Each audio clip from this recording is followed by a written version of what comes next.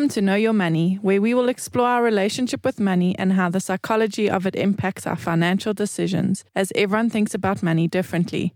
In our podcast, we'll be presenting a variety of financial topics in an easy-to-understand way, which we hope will assist you with managing your money. Hello, everybody. Welcome to Know Your Money. Hello, Craig. Hello, Warren. How are you? Bron, good, and you? Warren, good to see you again. Good to see you guys. Absolutely good. Always. Never a chore. It's always a pleasure, though. Yeah. So today's episode, we wanted to talk about some of the books that inspire us. So one of them is The Richest Man in Babylon.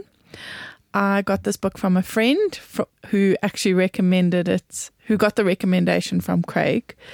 It's been around for quite some time, I think. Decades, yeah. Yeah.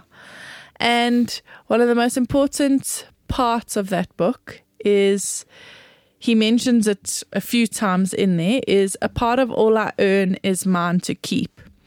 And what he means by that is every time you get your salary, you should take a portion of that and pay yourself. First, yes. Because we pay everybody else, but then we forget to pay us. And paying yourself is not taking yourself out for dinner and those kind of things. That's a different form of paying for yourself. But what this book is saying is if you want to be the richest man, you have to put money aside so that you can let that money grow in an investment or find a business opportunity and go with that.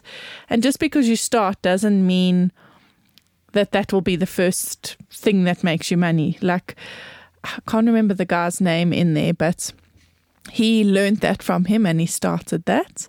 And then he went and invested in swords or gold or something like that. And the person that he invested with was a bit of a scammer. And all of that money that he had saved went to nothing. But that didn't stop him from continuing to put that part of all he earns away. And then he tried and invested in the next thing and the next thing. And then he ended up being the richest man in Babylon just from those pearls of wisdom. So, in other words, it's taking money first for yourself, investing it. So I think we spoke about compound interest, and that can all fit into the same concept of compound interest. The earlier you start, the more money you'll have at the end of the day, like that snowball rolling down the mountain. But the important thing is that, as you said, we look at the budget, we look at our income, pay everybody else first, and we forget about ourselves. So the first person is you. Pay yourself first, invest it wisely, and you will retire comfortably one day. Absolutely. And what he says in there is 10% of all I earn is mine to keep. So that should be your base point. But for some people, that might be a little bit difficult. So to me, 10% is your goal, but start somewhere. And, you know, I'm pretty sure we've mentioned it in other episodes where you lived off your salary before you had a car payment.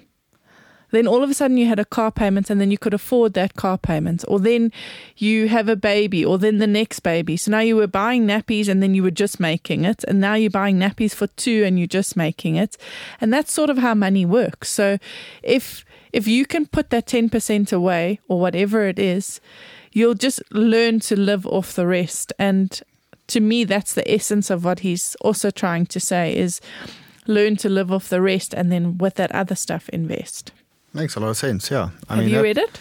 I haven't read it. I think I should. But yeah, that's pretty much what I do at the moment and have been doing as an expecting father. Awesome stuff.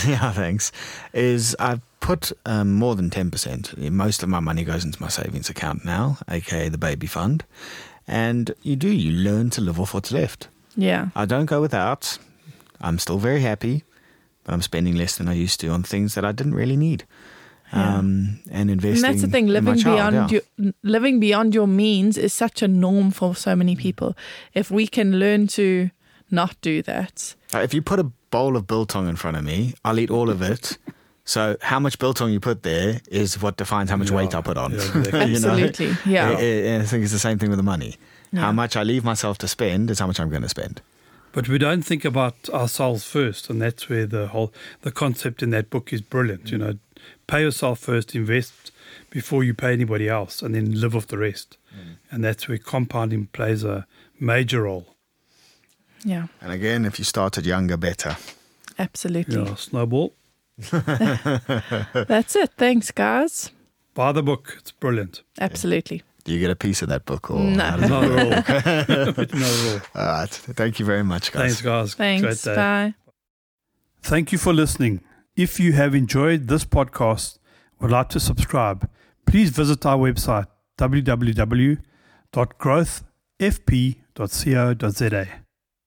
The information we have provided in this podcast is our personal opinion. For more detailed information, please discuss your financial situation with a financial planner.